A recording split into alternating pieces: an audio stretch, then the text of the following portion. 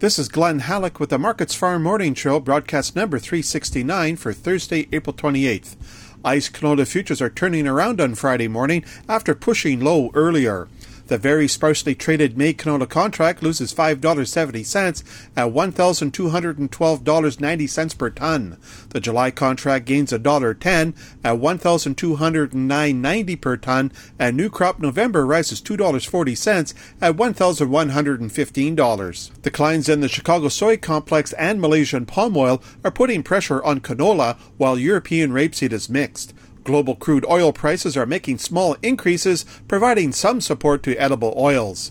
Spring planting is underway in parts of Alberta, especially in the south. However, seeding in southern Manitoba will be delayed well into May due to excessive moisture. A third Colorado low is forecast to bring more rain to the Keystone Province over the weekend. The Canadian dollar is weaker on Friday morning. The loonie falls to 77.78 U.S. cents compared to Thursday's close of 77.95. The United States Department of Agriculture reports a private sale of almost 1.09 million tons of old and new crop corn to China. The USDA issued its export sales report this morning, showing almost 150,000 tons of old and new crop wheat sales.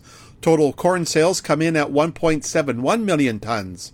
Combined export sales of soybeans tally 1.06 million tons, while those for soy meal are 203,000 tons and 3,500 tons of soy oil. Ukraine says it has shipped its first Panamax load of corn since the war started more than 2 months ago. The corn was moved by rail to Romania for loading.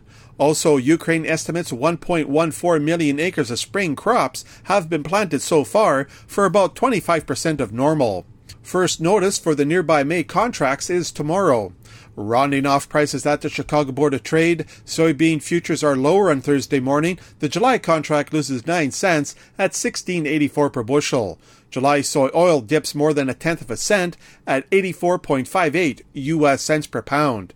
July soy meal loses $6.70 at $434.30 per short ton.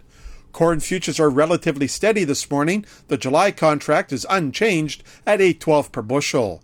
Chicago oats are pushing higher, with the July contract gaining 9 cents at $6.75.5. The U.S. wheat complex is mostly lower, with Chicago July down 0.5 cent at $10.91.